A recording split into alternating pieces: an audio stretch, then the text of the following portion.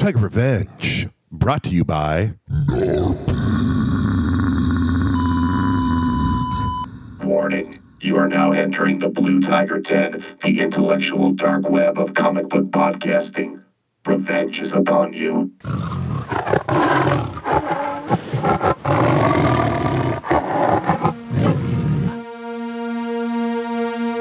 Hit the music.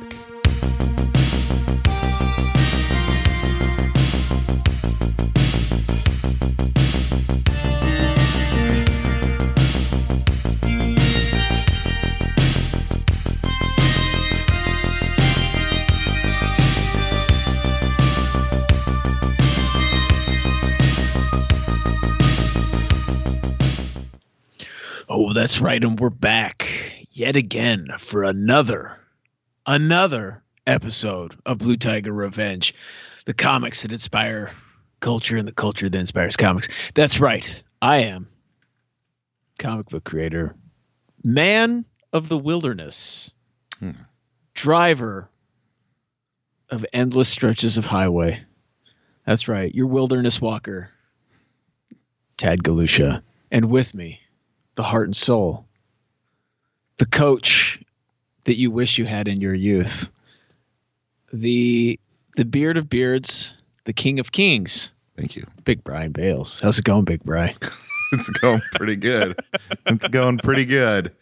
Oh, man, stacking them up this week. I mean, obviously it won't feel like that in the release, but it's our third interview in a week. A week? Yeah. Yeah.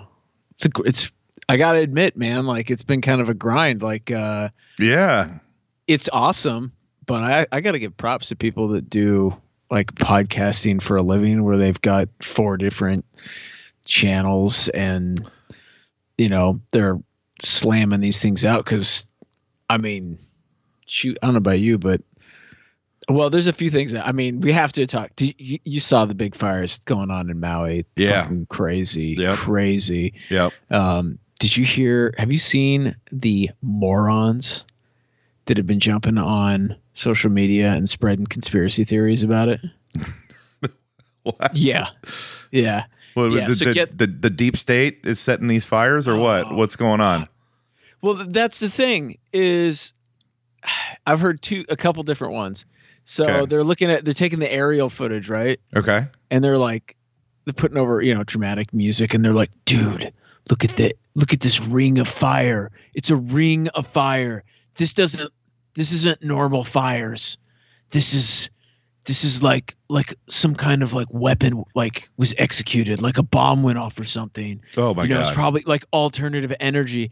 And then I heard one guy was saying that it's a cover up for some kind of like something came out of the ocean, like it was something happened. Okay. I don't know. It could have been extraterrestrials, or could have been the extraterrestrials came out of the ocean. Yeah, to burn up a town. I mean, why would they come out of the ocean if they're extraterrestrials? Wouldn't they be just like terrestrials that we didn't know of? Thank you, Brian. Thank you. I'm just, I don't know. Yeah, I mean, you can't apply logic to these goons. Yeah. It was one of those where you're like, really, man, like this horrible thing happens, like the death toll's almost 100 people with 1,000 people missing, and you're going to make up conspiracy theories. Like, it's like, also, hey, I hate to break to you, when fire starts in a location, it spreads. It spreads outwards, so that when it gets contained, if you look from the center of the burn area out to the edge of where the fire is, it's going to be a large circular formation. Like, amazing. That's just how fire goes. Yeah, who'd have thought, right? Like, who would have thunk it? Basic application of I don't know. I'm sure in like 2 weeks there'll be some asshole on Joe Rogan. And he'll be like, you're right. I could see it, bro. Oh man. Alpha Brain. I took 2 scoops of Alpha Brain. Yeah. Hey, what are you going to do? I know. Yeah. It's, that was horrible, man. The fires over there are just, it's crazy, man. Yeah. Like it feels like, I mean, I don't know. I've only seen the pictures. Like, I don't know. I know it's obviously really bad. It feels like the whole island's on fire. You know what I mean? Like, that's what it feels like. It's pretty bad. Yeah, it wasn't the entire island, but it was one of the major, like, bigger towns. Yeah. Of course. A friend of mine and a former guest, his mother-in-law like, well, she was there. She lived right. And the crazy thing, there was no sirens. There was no alarm. They didn't even know. They finally got that was, I mean, that's part of the problem is that like you've got a lot of retirees living out there. And so a lot of them didn't even know because of the storm that the town was on fire. And so like they had to evacuate it like last minute and stuff. And that was part of the problem. Like she didn't even know because like, communications were down. Right. And so they finally like got a hold of her and they're like, are you evacuating? She's like, why? They're like, cause your town's on fire. Oh my God. Yeah. Isn't that crazy? Like, yeah. I don't know. I guess there's a bunch of lawsuits. There's gonna be some people that are gonna be in big trouble. I have a feeling because apparently shit wasn't up to code. Obviously. Yeah. Well, I mean, it sounds like those people deserve it. Not like the people who, wow, the people who didn't get stuff up to code and didn't do things the right way. Jesus, yeah. not the people affected by the fire. Wow, you heard it here first, folks. Okay, Brian. First he hates on Ninja Turtles. Now he's just like anti-human. Okay, Good God. Yeah, you're right. You're right. My little fiasco at the golf course has made me anti-human. So yeah, you almost got into it. You almost got in a fist fight. Someone tried. Yeah, it was pretty crazy, but we can save that because it was almost wrestling-esque, the whole situation. So we could save the story for when our guest hops in. Yeah, it sounds like there was a lot of theatrics. There was quite a bit of theatrics. Yeah, it was one of the more ridiculous things that I have witnessed in my adult life. Well, I think that's one of those things. Anytime you, it seems like anytime you see adults pressing like they're going to, as the kids say, throw hands. Yeah, it's usually a shameful and sad event to behold. It's never quite how it is in the movies. It's not a Jason Statham movie. No, it's just sad. Yeah, that's true. I mean, this guy had more braces on and like sleeves and shit than I've ever seen on one person in my life. So, okay. Yeah. All right. But let's stop now, bring our guest in, and then we can get to that story for the Tiger Cubs. All right. Because it's a doozy. It's a doozy. Check 1, 2. Tiger milk, tiger milk. I like tiger milk. Give me some more of that, please. Tiger milk. And we're back. That's right, with our special guest. You may recognize him from, some say he's the king of killer sloths. But that's right. Steve Urena comes back. He's back. His own personal revenge tour with Blue Tiger Revenge. Welcome back, Steve. What's going on, man? It's going well. So speaking of the king of the sloths, I do got something to show you guys that I think you guys will get a kick out of, which is randomly on my table. Okay. So let's see this. As a gift for my birthday, my girlfriend's best friend had this made up for me, and it's the me as Joe Exotic, but with sloth. Oh, that's amazing. So I'm the Sloth King. The Sloth King, man. I like it. I like so it. I can't believe that she paid an artist to do that, but it's pretty great. That's awesome, dude. You need really that cool. look now, full time. You need to get the mullets. Dude, it pulled out. At first, when I saw it, I was like, "Is this a picture of the rapper Riff Raff?" It is me as Joe Exotic. So that's great. Starting off hot. Steve Exotic. There it is. Yeah. So with the state of comics, like I may never recover from this financially. Yeah, that's anybody who's ever made comics. I'm never going to recover. I'm never going to recover from this. Yeah, man, it's been a hot minute since we've seen you. Before you came into the Tiger Den, old Bry was setting up a story. Of, his escapades on the golf course over the weekend. Let's hear this. Okay, yeah, it's so crazy that All right. So anyone who, Steve, I don't know if you play golf or not. Just mini. Just mini golf. Okay. Well, the state of kind of public golf in America, probably worldwide, really, is that every public course is busy. They're busier than they've ever been. I think a lot of it is because of pandemic happened. People were looking for things to do.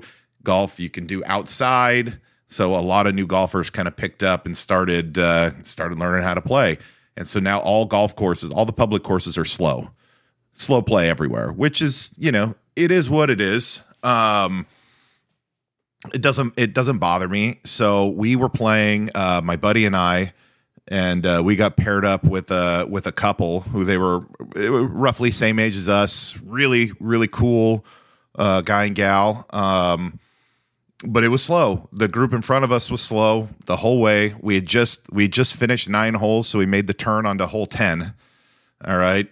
Okay. We're on the green. We're on the green at hole 10, and as we look over at hole 11, which is a short par 3, so we see the four people who are in the group in front of us. They're just on their way walking to the green. So just prefacing that, there was nowhere for us to go. And so you guys had to wait. You were going to have to. We were going to have to wait either way. Yeah. Okay. So we're getting ready to putt on hole 10, and up comes a ball, maybe like 5 yards short of the green, and I was like, oh. And I looked up, and the dudes could see us on the green from where they hit, but they just hit anyway. I'm like, these dudes hit up on us. Like, I kind of want to go. I said to the group, I kind of want to go hit it back to them.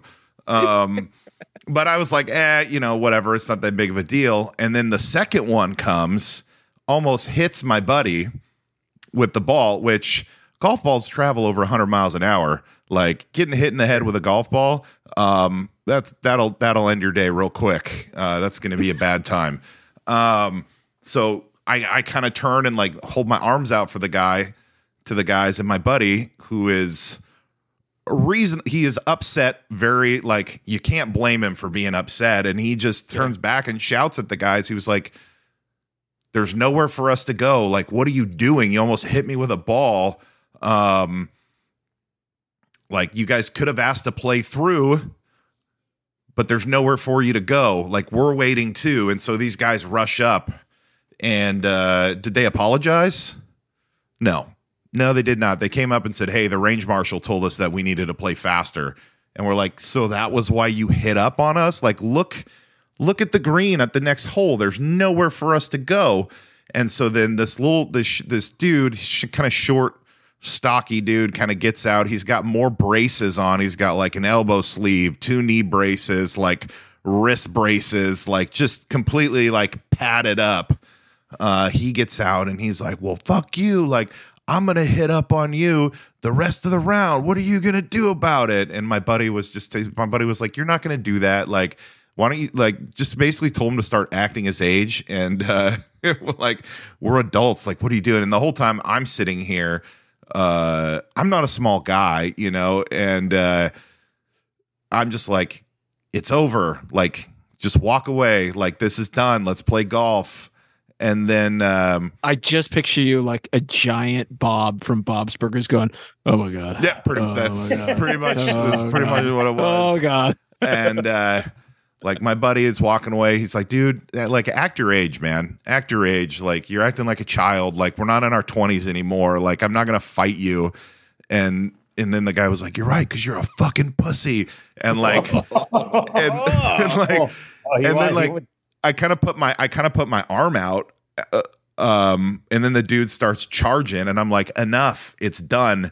And then like, this dude walks into my arm, and then like tries to shove me, and he's like, don't fucking touch me. Like, I didn't move at all when he tried to shove me, and I just kind of looked at him, and I was like, walk away right now.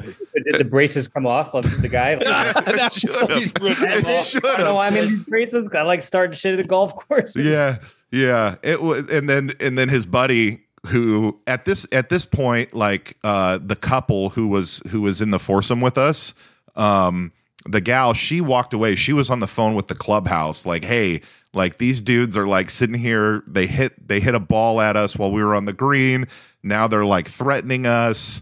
And then the dude, he sees this dude try and shove me. He starts walking back. So I'm like, okay, well, this dude who I don't know, he's got my back. And I was like, are we really about to throw down on a freaking golf course? Because I hope he wasn't going to get a folding chair like that big ass fight in Alabama. Exactly. Yeah. I know, it was the best. Dude, it was crazy, man. And then his buddy was like, I'll talk to my friend. Because he realized like I'm not gonna. Yeah, that's what my buddy was like. You guys were the ones in the wrong. Like, you hit on us, and dude, it was crazy, man. Like, I could not believe on a golf course that dudes were trying to fight. Like, I think people are more amped up than ever since the pandemic, because they're outside and actually talking to people, and they're not getting their way. Yeah, because in the pandemic, you're contained, you're closed, you can do whatever you want, right? Like, this, I feel like, driving, people are terrible driving these days. People are each other and road rage, and it's getting crazy out there. So before you hit somebody with a folding chair, think about this. It was just like, and it does make you wonder, though, like, because like you said, he's an older guy, he should know better to do that, but like, what is going on in his life that he's so pissed and so stressed out that he was like, fuck it, I'm just gonna fight these guys I don't know, I'm outnumbered, one of them's twice my size, like literally in height, I'm just gonna go in, fuck it. Like, was he that miserable that he's just like, I hope I hope get stomped to death? Like, I mean, it was. I think the worst part was that when the gal, it kind of, it came to a head when the dude put his hands on me, and I'm basically like, you get one, you're not getting a second one, Fucked around, and he was about to find he was real close, but it all kind of came to a head, and then I just was like, it's done, walk away, and then I kind of turned around and walked away because I'm pretty pissed at this point, and the gal who we were playing with, she was called the clubhouse, and they were like, oh yeah, we'll take care of it. Did they take care of it? No. Did they do anything? No, they did nothing. They didn't kick these guys off the course. They did nothing. It was kind of wild. Like, someone is like trying to hurt people on your golf course, and you're not doing anything. Like, come on, you guys. Probably the sixth call they've gotten that day. Probably. Check out this transition. Brian, it sounds like there was a lot of foul mouths being thrown around out there on the green. And speaking of which, Steve, you got a new book called Foul Mouth. That's right. The demon possessed superhero who gets her powers from cursing. It's a fucking riot. So I hope you guys enjoy it. But yeah, that's why I'm here, because people are amped up. People want to express themselves, and I feel like this is the outlet to do it. In comics, with a teenage superhero who gives people the finger, and her curses become animated like Green Lantern. So the more creative she is with the curse words, the more animated it gets. Oh, that's cool. Can you give us an example? Sure. So if she calls somebody, she's like, "Hey, you're a shit sandwich." The shit sandwich will appear and help her fight the villains. Oh, nice. I love that. Okay, cool. So, break us down. Like, is this a one shot? I was waiting for you to be like, so Steve, what the fuck? Yeah, Steve, what is wrong with you? What the fuck, man? I'm guessing this is an all ages book. All ages. all ages will enjoy. So for now, I think it's a one shot, but if more people respond to it, I would love to do more with the character. It's just so much fun.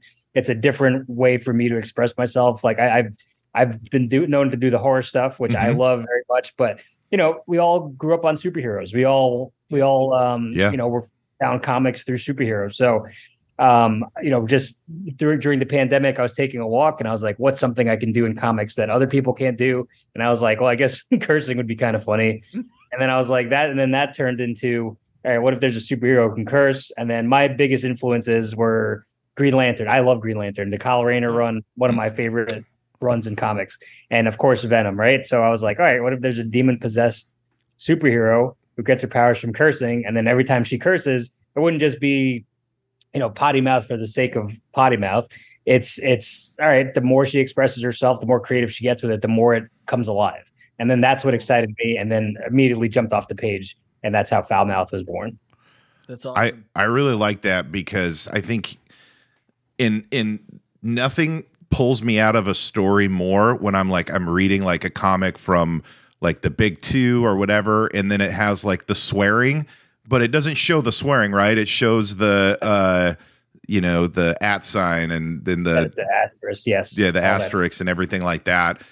And you have to like kind of figure out what it is that they're saying, and nothing pulls me out of the story more. So I like the fact that you're doing a book where, yes, swearing is a part of it, but it's there for a reason, right? Like she's using that to, or I don't know, she. Yes. Yes. Her name is Faye Flick. Faye Flick. Love that. Good name. Yeah, Good name. great name. I like that it's there for a purpose. Like the more she swears, the more powerful it gets and everything like that. Like that's really neat to me. Yeah, I mean, I just wanted to come up with a character. It's like cursing kind of gives power to language. Yep. Because if you're talking and you say the F word during a story, people will listen, as opposed to just all curses. So it's more to I want to stress that like this isn't just cursing for the sake of cursing, or like me just saying like fuck the whole time. It's like no. There's a story here. This is a girl who doesn't get to have a voice, but because when she becomes foul mouth, and she gets to use her powers, that's when she becomes loud and people start taking and paying attention. So let me ask you this: were there any words that were off limits? I didn't use the C word because I'm like, come on. I was like, less is more, right? So Sure. with cursing and everything like that, like I also wanted to make sure that when she did curse, it meant something. Like I was saying before, so I gotta save. If I'm doing more of these, I gotta save the big ones for the right time. The entire Australian audience just was like, "Well, I'm out." And They're done. They're done. They just called us the C word. You know that. Yeah. Now you are a man known for killer sloths. You're a man known for zombie dates. Are we gonna? Is this all a shared universe? Are you building a universe, or are these all kind of one-offs existing in their own? Is there a chance we could see Foulmouth versus the Slowpokes? I think anything's possible. I have definitely thought about whether or not all these will exist. I have an idea for how to bring them all together if there is an opportunity that presents itself. But yeah, these are all parts of my brain and different pieces of my life, which is even crazier. So Foulmouth is my first main female character, which looks very much like my girlfriend. And I didn't even plan for it. Like I was like, oh, certain things. And then when Sarah Davidson, the artist behind this, drew her, it looked exactly like her. And I was like, this is nuts. That's crazy. So I knew it came from a good place, and I knew it was ready to go. And another way to express myself. Does the special lady in your life, does she have a foul mouth on her as well? Yes, 100%. All right, mine too. That's great. 100%. She's like, that's me. You're like, 'cause I curse all the time, and she's a school teacher, which is even better. Even better, yeah. Yeah, you know what? I can understand why. I remember what it was. Yeah. Those kids are fucking assholes. She would come home. She would come home and she'd have like bite marks from the kids. Like, oh, this kid bit me today. What grade? Like, you know what I mean? Yeah. You're doing the Lord's work. What grade does she? Pre-K. Okay. So man, a lot of very, very much so like biting and hair pulling and getting punched sometimes, getting kicked sometimes. But she's such a sweetheart that she wants to work with each of these kids, and by the time graduation rolls around, these kids are very well behaved and they're not heathens anymore. Or mostly not heathens anymore. I can't say for all of them.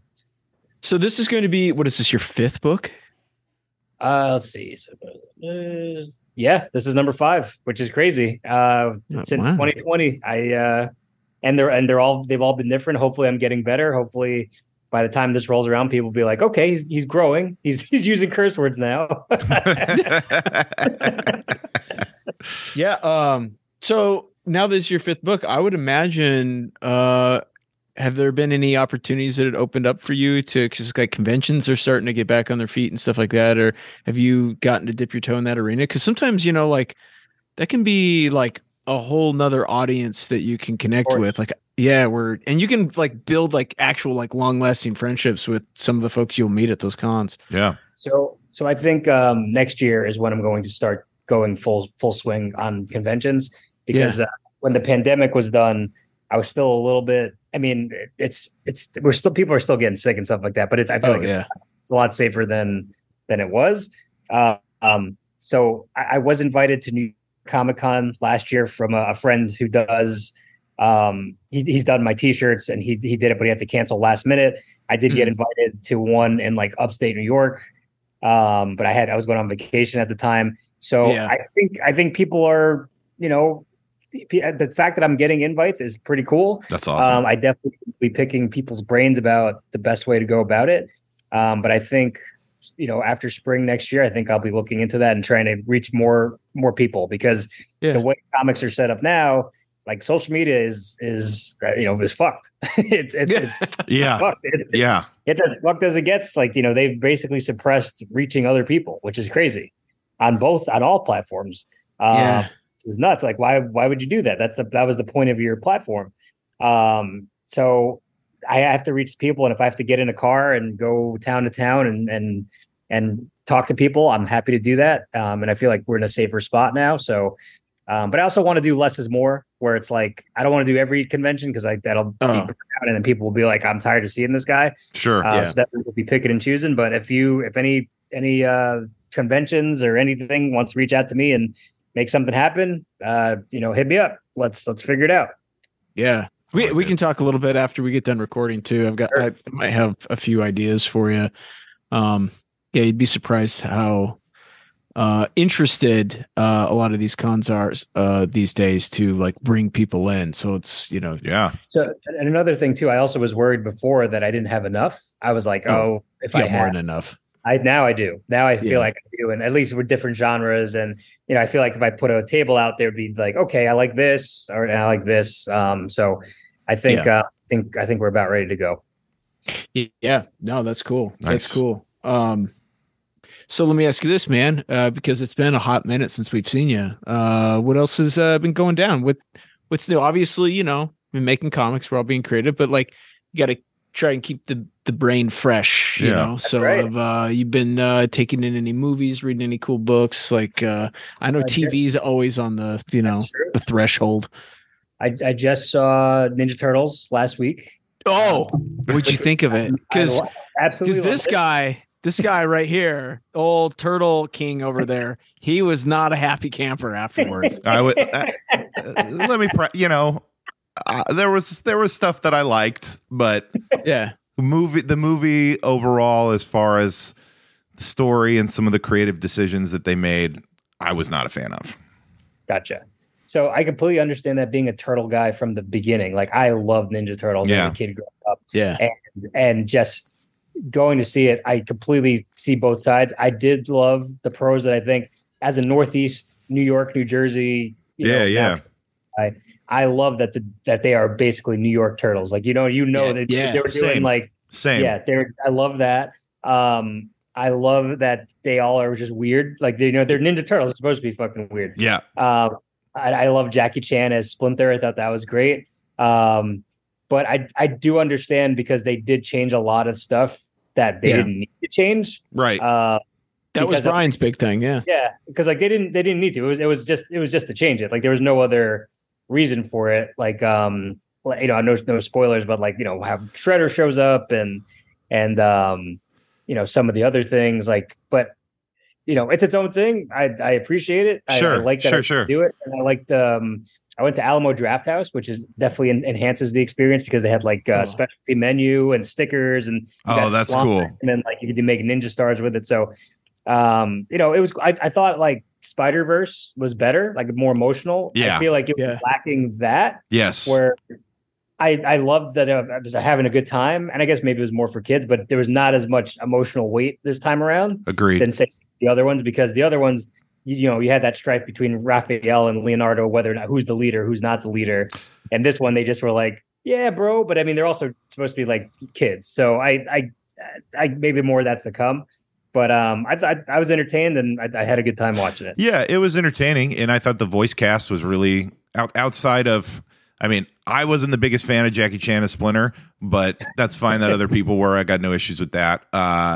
Outside of him, and then I didn't like Superfly. I didn't like Ice Cube as Superfly, but everybody else I loved. I thought was great. So yeah, no, yeah, it was fine. And another thing I wish they did more with is they had so many characters as the villains that I feel like you could have probably cut 2 or 3 of them. It's too many. Just to have more weight, because like Leatherhead, I love Leatherhead. Just the fact that I just feel like he was just like a side character, and that's fine. But like that's somebody that could be a full villain for the movie. Like I feel like they're wasting that. Yeah, Bebop and Rocksteady said 4 lines in the entire fucking movie. Like, come on, man. Like, yeah, and then like how are they? Like we're with them pretty much. You know, they fought them in the beginning. And they were just like, oh, we're all a family. It's like, how are you going to get from that to them being with Shredder? Maybe I don't know. Well, I guess we'll find out in the next. But I did enjoy that. I did a good cult classic marathon today. So I watched Dog Soldiers, which is a werewolf movie. I fucking own that movie. Yeah. I own that movie. Well, that is one of the most underrated. I'm so glad you got into this, because there's a certain movie that you watched a few days ago that we have to talk about. But Dog Soldiers might be one of the most underrated werewolf movies, I think, of our generation. There, I said it. Okay, absolutely. It was great. It was tight, and it was like contained, and everything made sense. And again, some of the gore was ridiculous, like when his guts are just fucking out. But I mean, and let's be honest, the werewolves looked fucking amazing. Like it was less is more, where it's like, we got these cool werewolf costumes, but they don't look, you know what I mean? I feel like it's like they can't be used a lot. Like, like there's not a lot of mobility, especially in the faces. Like that's why the shots were only real brief, or like it was from the perspective of the werewolves a lot. Like they really kind of saved, and we're not spoiling anything. This movie came out like 15 years ago or something like that. That's good, because I don't even think I've heard of it. So. It was a UK horror, like I think it was an indie film that came out, and then it did really well over there, and it was a few years till it came, and it was, I don't know, you could probably like right at the tail end of like Blockbuster. I think that's where I first saw it. Okay. And, but oh man, yeah, I'm glad you watched that. Now, and I have to ask you though, because you're a Turtles guy, and I always felt like this crossed over into the Turtles genre, even though it was, you know, the trauma classic, fucking Toxic Avenger, man. Toxie, you finally sat down and watched it. What did you think? I mean, it's old. I loved it. Classic. And I just love the sheer absurdity of it, and just trauma is a big influence on me, because I want to make good trash. Basically, that's basically what I want. And yeah, we had a great time again. Alamo Draft House, shout out to them. The one by me, just they always have old cult movies and things like that. So we saw Bloodsport a few weeks ago. Oh man! So just really getting all the classics. But yeah, Toxic Avenger, I loved it. I see why people absolutely went crazy for it. Absolutely, you know, obviously a lot of things don't hold up, like a lot of the sexist stuff, which I'm not a fan of. But other than no. No, it does not. No, but it is absolutely ridiculous, and you know, I absolutely loved it. Yeah, I mean, it's obviously, you know, like you watch those movies, you're like, oh yeah, mid '80s. This is definitely a product of its time. It was coming out during like all those frat movies that they had, you know, or like what was it, Ski Patrol? I don't know if you guys remember those movies. I remember Ski Patrol. Yeah. It was just the meatballs, right? Porky's. Yep. Yeah. It's like Porky's meets Ninja Turtles, but with like just way crazier. I don't know, drop some acid in there. I just love when that little old lady gets smashed up, and then I'm like, what did she do? I thought he was against evil, and then all of a sudden they're like, oh, she ran into a slavery thing. It's like, oh yeah, slavery thing. Yeah, and there's a whole bunch of them. Like there's the whole Toxie family. Right. I don't know. My sister and I were big. I think there was even like Toxie University and stuff like, I don't know. They made so many. I have a buddy up here who actually used to work for Troma back in the day, and he was saying that it was wild working there. And some of the stuff that they designed, he was like, he had his name taken off a few things because he was like, it was so bad I couldn't be taken seriously. Like if people knew I worked for them, for Troma.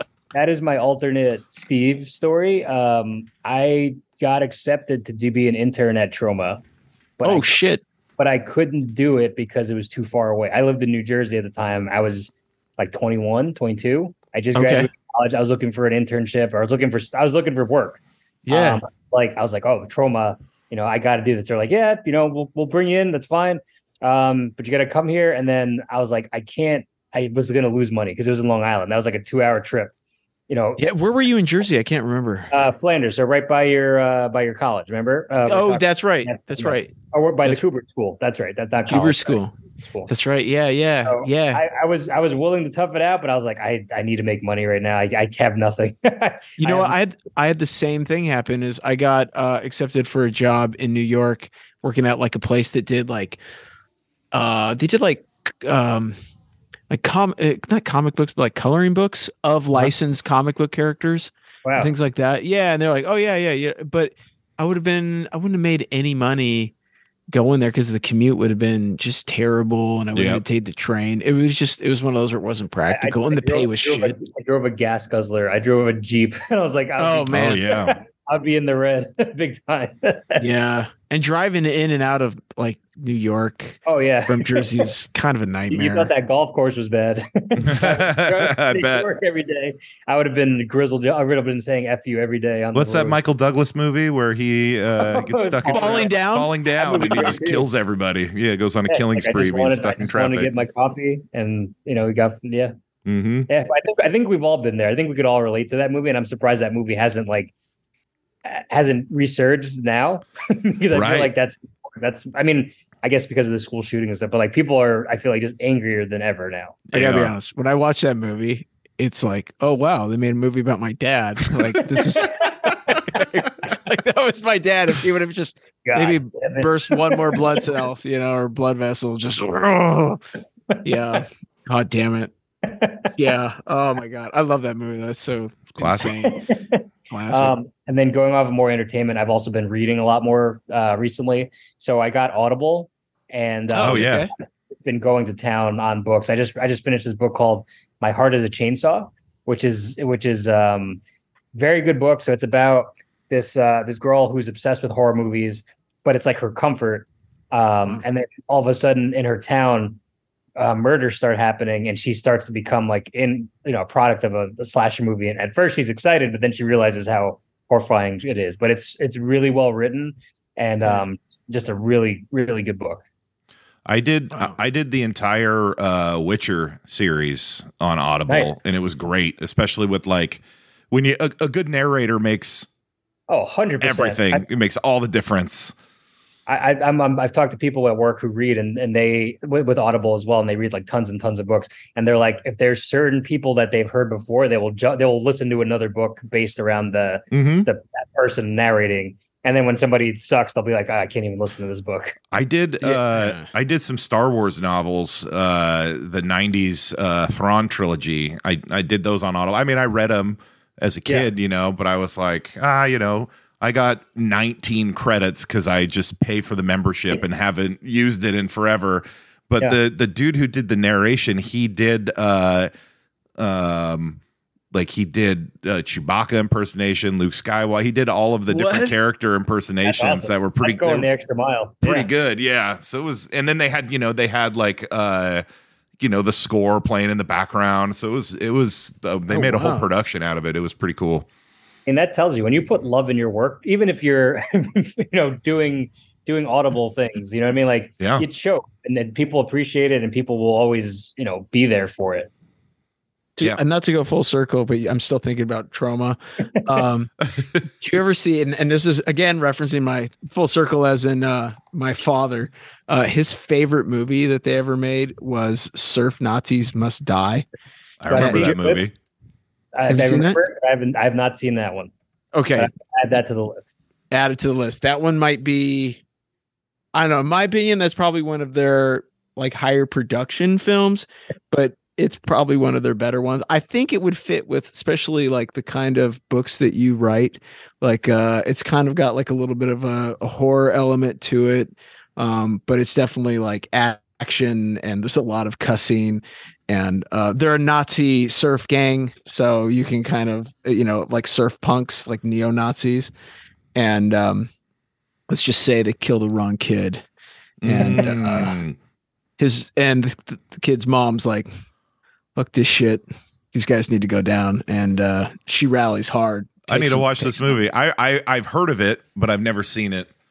Yeah, I mean, it's one of those where like, okay, this is how ridiculous it is. There's a scene, and my dad loved this. He would quote it all the time as a kid, and it wasn't until I was in high school that he finally tracked the movie down. He had to drive all the way. We lived probably like an hour or 2 hours north of Seattle. He drove all the way down to Seattle to rent this movie for me and my buddies in high school, and yeah, it's some serious where I'm like, dude, you don't normally care about anything. Like, well, you really must love this movie. And there's a scene where the guy comes out and he's like, check out, because they're like, what do we have for weapons? We got to fight rival gangs, and the guy comes out and he's like, check it out, and he's got a surfboard and he like hits a button on the side of it, and this giant like switchblade pops out the front of it, and he's like, switchboard, baby. Yeah. It's so stupid. But and at some point he's killed somebody with it. I don't know. The only surf movie that I've seen that has surf in the title is Surf Ninjas with Ernie Reyes Jr. That's a good movie. Classic. That's a good movie. Classic. Do you remember who played the villain? Do you remember? Fuck. No, I don't. Big time actor. No, who was the villain? It was the guy from Naked Gun, man. What's his name? Was it Liam Neeson? Leslie Nielsen. Leslie Nielsen. Leslie Nielsen was the villain in Surf Ninjas. Yeah. What? Yeah, in Surf Ninjas. Yeah, he played the villain. He was like a robot guy. Remember, he had like a robotic hand and shit. Yeah. Okay. Yeah. Wow. I don't know how they got him, but he did a lot of serious stuff before like Naked Gun, and then after that, like it just exploded. Which is funny because you said Liam Neeson, and now Liam Neeson is just known for like my daughter got fucking kidnapped. Now, like or every movie I'm on a train. He's got a new movie coming out that's like Train. It's just called Train. Yeah. It's or like airplane, like plane, and it's just car. It's just, you kidnapped my daughter. I'm coming for you. Yeah, that's every movie now. Every and it just planes, trains, automobiles, on tombstones, and probably in space. You aliens took my kid. Whatever needs to be done. Yeah, Leslie Nielsen though, he plays the villain in Surf Ninjas, which is. Are you sure? Yeah, I'm pretty sure. Are you sure it's not Surf Rob? Ninjas. Yeah, and Rob Schneider. Rob Schneider plays the best friend who doesn't surf. Right. He sits on the beach waxing his board every time. Yep, Leslie. Yeah. Oh, yep, there he is, Colonel Chi. Colonel Chi. I don't know how that would not fly in today's. No, it would not. I mean, I kind of hope Leslie Nielsen is just playing an Asian character. Just like, yes, that's right. I'm also Asian. He's just kind of playing like an evil version of the goofy characters he plays, and Dracula. That movie deserves a rewatch now. I haven't seen that since I was probably 8 years old. Dude, there was a guy I wrestled with when I was a kid, and it was him and his younger brother's favorite movie. So anytime we'd all get together, especially like after, I think the last time I saw them was for his younger brother's wedding. Okay. So the night before the wedding, instead of a bachelor party, him and his brother were like, dude, let's watch Surf Ninjas. I was like, really, guys? Like, this is what we're going to do. So that's what we did for his bachelor party. We watched Surf. Bringing it back. Listen, you gotta shout out any representation in media, because I'm sure people were exposed to, Hawaiians and like surfing and all that stuff. Like when you see Hook and you see Rufio, you're like, that's me. Yeah. Rufio. Oh man. God, I hope that guy's still cashing in on that. Oh, he is. I think he is. I thought he was the coolest. Like everyone did. Being like, everyone I want to did. do my hair like that. Yes. I want her big red rooster thing going. Yep. That would be great. Yep. All right. So don't mess with me, man. I'm a lawyer. That's right. Imagine Rufio's a lawyer, like Rufio. He's just coming into court. So what else? Are you still out in Connecticut then area? Yep, I'm still out in Connecticut. I am just going out, having what I've called Summer of Steve. I like that stuff. Trying to have as much fun. Listen, since the pandemic, we've been inside and everything like that. Now I'm just like, I want to do everything. So I'm going to concerts, going to comedy shows. Just saw 50 Cent in in Hartford. How was that? I saw that on Facebook. How was that? That was excellent. He was in fine form. He did his album. He did all the hits. He had dancers. It was a great show but Hartford is a shithole, and getting out of there was we saw fights. Like we were walking just into the building. People are fighting. People are on the ground. People are, because the walk was so long from the parking to the thing. People are on these scooters that you could like pay for to walk around in. Just drunk kids on scooters. People are taking drugs. It was an experience. Sounds like my local golf course. Yes, it does. my friend said it was like purge night. He's like, this is what purge night would be like. Damn. I gotta admit, I keep seeing my wife has recently gotten into comedy. I think it's because of the whole, like, TikTok has proved to be like the device for comedians to really like spread their wings, right, and get discovered. Yes. And she never had an interest in comedy, and now all of a sudden it's like, check out this comedy clip, check out this 30-second set, you know. And now I see like a lot of the people that she follows on TikTok, you've been actually seeing them live, and I'm going like, oh man, too bad we live in Alaska because these people are not coming up here. No, I'm right in the hub.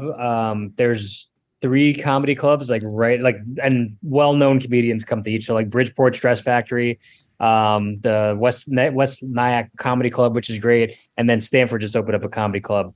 So it has been very cool to go. We just saw Hannibal Buress a few weeks ago. That was the last one we saw, and damn, yeah, he was great. Kelsey Cook, we're going to see in February. Oh, she's so. Great. I saw her at the Tacoma Comedy Club in probably 2015, like kind of before she blew up. Oh my God. Oh wow. Never laughed so hard in my life. She's so funny. Yeah, there's a lot of great talent right now and a lot of great comedians out there.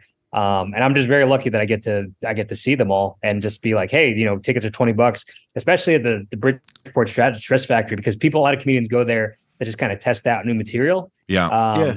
So like we saw Ronnie Chang from Daily Show, and Hassan Minaj was just a surprise. So I'm like, this is great. Like this is, we're in the height of this comedy, which is really cool. We've been getting a few like big name guys coming through Anchorage, but it was like, you know, it was like Tom Segura came, and he was probably the only guy where I was like, well, maybe I'll go see.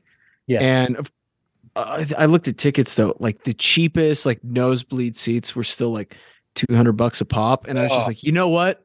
I will just catch his special on Netflix. Yeah. That's what I thought. That's what I said about Chappelle. I thought Chappelle's going to be at MSG, and pick it up all the way up top. It was like $350. I was like, nope, that's too much. Yeah. A good friend of mine, he, right before we moved up to Alaska, he did a workshop in Portland, and Portland's got Helium is like their kind of big hub for comedy. And they get all types of big names. And so like he was in there doing this workshop for a couple months. He didn't tell any of us. And then he just was like, hey man, I've got my first stand up. I've got like 4 tickets. Do you and Dr. Wife want to come? And I was like, yes. And so it was like us and then another couple that he invited and his wife. And it was awesome. It was so cool. And there, you know, there was a few like kind of established guys, but then there was a bunch of people from his workshop that did, you know, I think there was like 5 minutes. You had to develop like 5 minutes. It was, and ever since then I've been trying to catch as much comedy, but it's so few and far between. Braving that tundra up there. Yeah. It's been I haven't been to a comedy show. Shit. The last one I went to, wife and I saw Impractical Jokers live, but that was great. Those dudes are great. That would be cool. They're funny. Very funny. Yeah. Yeah. I would assume like, because you guys in Olympia there, right? Tacoma's right just north, right? There's probably some great shows that come through. There is, but you know, and then I got to find a babysitter and do all that good stuff. So bring your kids. Yeah. Bring them to comedy clubs. Yeah, that's where they are. Hey. It's time for him to become a man. He can That's right. Hey, listen, he's playing, you know, live pitch baseball now. That he is. It's time. That's cool. So you've been a busy man. It sounds like you're taking in a lot of culture, taking in a lot of media. You're really like massaging the brain with all of the good stuff to keep the creative juices flowing. I just want to get better, and I've been taking classes, taking writing classes, which leads me to why foul mouth exists as well. I took a class with a very well known comic creator. I will not say the name because I don't want to disparage anybody. Okay. But I asked them a question. I was like, "Hey, this is right after Slowpokes, right after Zombie Date Night, Ex Machina." I was like, what's your advice for switching genres? Would you pursue something else? Like, is it okay to go out of your comfort zone? And he told me to stay in my lane. He said, "Okay, who was this? Brian, will you write down the timestamp? I'm not going to say it was because we can bleep it out. We can bleep it out. No. I'll tell you offline. But okay. I gotta know because that pisses me. That pisses me the fuck off. It did too, because I was like, you're somebody who's very well known in comics. You've been successful. You've everything like that, and like that's. I feel like to me, I don't think he meant to be mean. I think he meant, hey, if something's working, continue to do that, because in comics it's tougher to find that magic. I think that's what he meant. Yeah. But basically it was like, stay in your lane. If you're good at this, like, stick with this. And I'm like, that's a challenge. That's a challenge to me. I gotta jump into something completely different just to see what's happening. And I also want to know, what's the best advice you guys have had and the worst advice you guys have had when it comes to your lives and your talents. I would say, I'm just pondering that. What that comment is that I understand that approach that he's talking about, because there are guys that make a career off of consistency. Yeah. Like, what you're going to get. Mm-hmm. Personally, as a professional comic book artist, like, I'd say my biggest thing I've ever done is Cretaceous, in terms of just like, I guess, what has gotten my name out there and taken notice. And I did have people tell me like, okay, you're the dinosaur guy now, you should just do dinosaurs. That's it.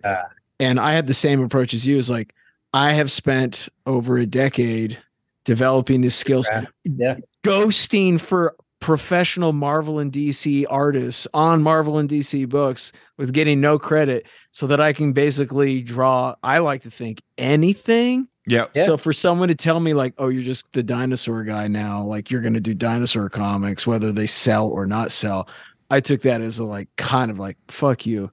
Exactly. Like, not to give you a little foul mouthed. No. But yeah. And also, like, as a creative person, I always look at guys like, everybody knows the musician Beck, right? Especially from our generation. Yes. Yeah. I think here's a guy that go pick up any of his albums, and they're all very, very different. And yes, there's big gaps in between albums, but he's also been consistently putting out solid, reputable albums for the last 30 plus years. Yeah. And so I look at that as like, okay, if you want to grow and you want to like stay creative, you have to continually challenge yourself. Nothing bums me out more than when I see, I should say, a peer, and they're doing the same thing, that look the same style, the same level of execution they were 5-10 years ago. It's just like, if you want to grow, you have to continually challenge yourself, whether it's genres or just biting off more than you can chew. Yes, sometimes the projects might fucking just nosedive and not be that great. But like, if you're not willing to take risks, you're not going to get any kind of reward.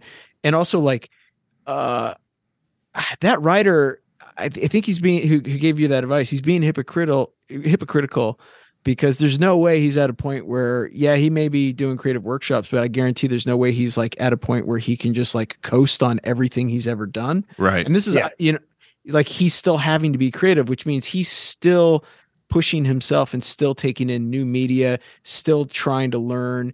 I mean, he's teaching a course, and people don't realize when you teach, it's a review of the basics. Like, you learn so much more as like a seasoned veteran going back and reviewing the foundational materials that like, I don't know. I guess I'm completely perplexed by that someone would even give that advice. But people usually say the opposite.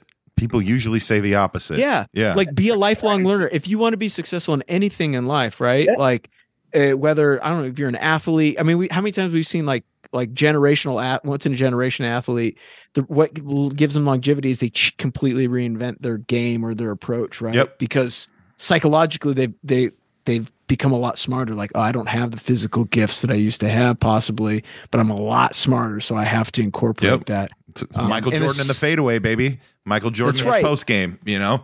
There you go. And I think the same applies to, the arts and being creative.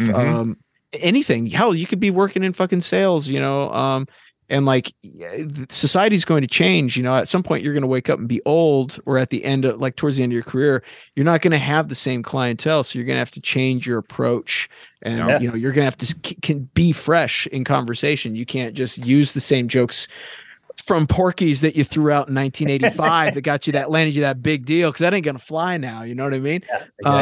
Yeah, exactly. I continually in comics, everyone says, especially like if you have, like, when I was up in Portland, up in the studio, like everyone would always preach about being like a lifelong learner. And like a best example I ever saw, Joe Kubert. When I was at the Joe Kubert School, he was in his late 80s.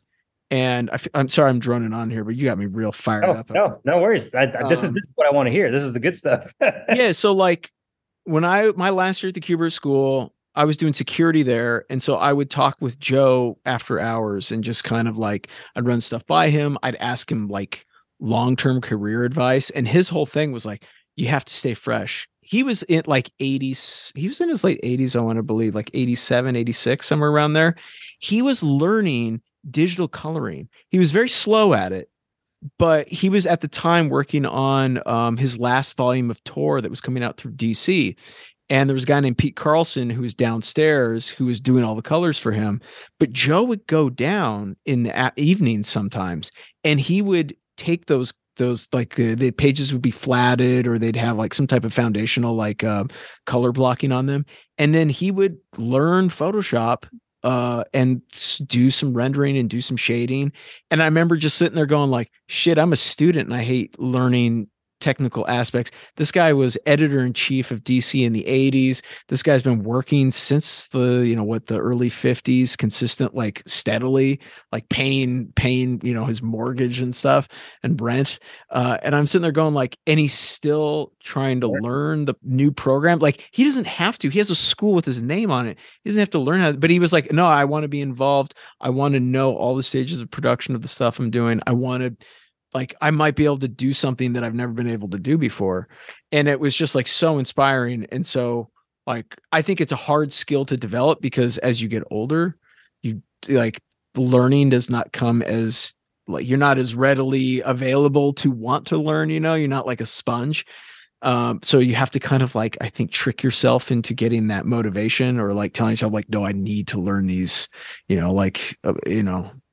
But yeah, I can't believe someone would say that. Because how do you know if you've only done, say, like comedy horror? How would you know? Like, you might have the next great drama just sitting inside of you, something that like you experienced as a kid. Like, I don't know, that's insane. Like, I understand it if maybe he's thinking that you haven't done anything before. But even I don't think it was malicious. I'm not gonna. No, I don't think anything like that. But it's bad advice, though. It definitely woke me up, and I'm like, you know what? I'm gonna fucking do something different, and I'm just do what I want to do. And if it fails, failing is learning. I'm cool with that. Yeah. As long as I get it, I get it done. Then I'm okay. It's okay. It might be weird. I mean, I don't obviously. I don't know this. I probably don't know this guy who gave you this advice. And you'll tell me afterwards, because I have to know. But he might be doing that thing. There's this thing that some veteran creators do, and I don't think it's a good move to do, because I think it's poor ambassadorship for your creative industry and like the arts. If you're a seasoned guy, someone who's like getting paid to say give lectures or to inspire the next generation, like you should be giving like honest, truthful advice. You shouldn't be playing mind games. But there's this psychological thing where a lot of seasoned guys will go like, no, this is really hard. You're not going to make it. and or like, oh no, you can't write that, or no, you can't make that. And their idea behind that is, it doesn't matter what I say. If you're truly motivated, you as a potential creator are going to set out and you're going to make this thing, whether I tell you it's a good idea or a bad idea, or I say, yes, you can do it, or no, you can't. And I understand that psychology, but I also think that if you don't know somebody really well, you probably shouldn't be throwing that at them. Now, if it's someone that you know and you know that will fire them up, sure, play those mind games. Like, definitely. Like, I love when someone tells me no, because it just fucking pisses me off. It's the only time I get motivated. But yeah, that I couldn't imagine being in a workshop and saying that, if I'm being honest. It really, and like with other people learning, seeds should be nurtured, right? Like, you water this. Mm-hmm. I mean, why not be like, hey, my advice to people is follow your muse, because you never know where it could lead you, whether it's a failure, whether it's something positive. Who knows? Like, you'll never know, but at least you're going to go on this journey of learning and self-exploration. And that, to me, is worth it, whether it fails or doesn't fail or anything like that. As long as you're learning, you're good. And that's learning it by trying things. Yeah. You have to try. If you just hunker down and don't even attempt to do it, then like, what's the fucking point of living? Yeah. You failed.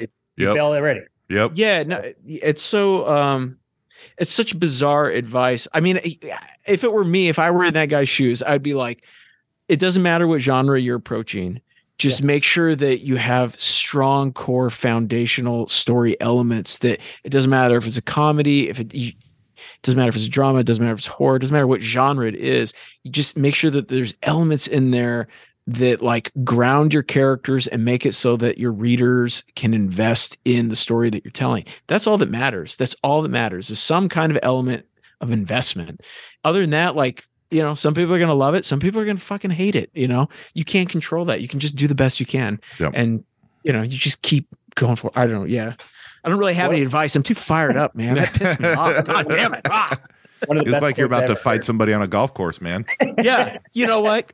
Next, I'm going golfing next time. We're going to find We're going golfing. Yeah. I'm going to find this guy.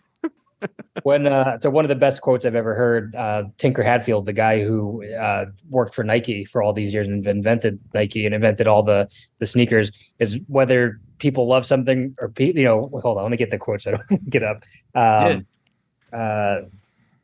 Either people love your work or hate it. But if they, hold on, let me get this Tinker Hatfield quote. Don't want to fuck this up. If people don't either love or hate your work, you haven't done anything.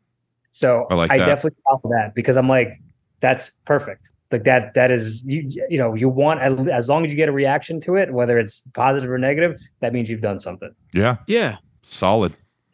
There was a quote that I can't remember. I used to say it when we first started doing this show. And it was there's a show called Trailer Park Boys. I don't know if you've ever seen it. Fucking love Trailer Park Boys. When I got really sick, I had Lyme disease in Trailer Park. And so I couldn't do anything for a couple months. Like, I had Bell's palsy, everything. I was pretty much just like the doctors were like, just stay in bed. You can't do shit. And at the time, Trailer Park Boys hadn't come to the States, but people had put bootlegs up on YouTube, and I discovered like the first 4 seasons. And so I just watched every episode on YouTube. But recently, the guy who plays Mr. Leahy, he has passed away. And in his final interview, it was like on set, they were like, and he said something, I can't remember, but it essentially boiled down to, they asked him a question like, well, what, they knew he had cancer and he was dying. And they're like, what do you want your legacy to be? And he's like, it doesn't really, all that matters is that you contribute. You put something out there, you contribute, and that is your legacy. And I mean, like I said, I bastardized the quote, but essentially that's what he was saying. And I was like, oh yeah, I mean, that's at the end of the day, like, yes, 1 million people could love what you're doing. It could be like this podcast, we get like a tops amazing episode for us is 1,000. Yep. That is like so much bigger than we ever thought we would get. Like, we thought, okay, maybe we'll top out a couple hundred listeners, but dude, 1,000 listeners, 1,000 people that are, tuning in every week to hear us bullshit. Yeah. It's pretty awesome. It's but it also means it's like, okay, we're doing something that's we're putting something out there. We're contributing something to the artistic ethos, whether people like it or don't like it. It's providing some form of entertainment, and that's all you can do. That's all you can do and hope for the best. If it blows up, cool. If it doesn't, I don't know. That's goddamn. I just couldn't imagine being paid to do a workshop and give that shitty of advice. Like, right? It's like, don't do it, kids. Stay in your lane. Like, fuck you. Yeah. God. Yeah, that's pretty Look bad. at us all foul mouthed up in here. How about you, Brian? How about the advice on you? Shit. Good advice, bad advice. Ah, man. Well, the Marines, right? There's probably some bad advice. There's a lot of bad advice there. I think just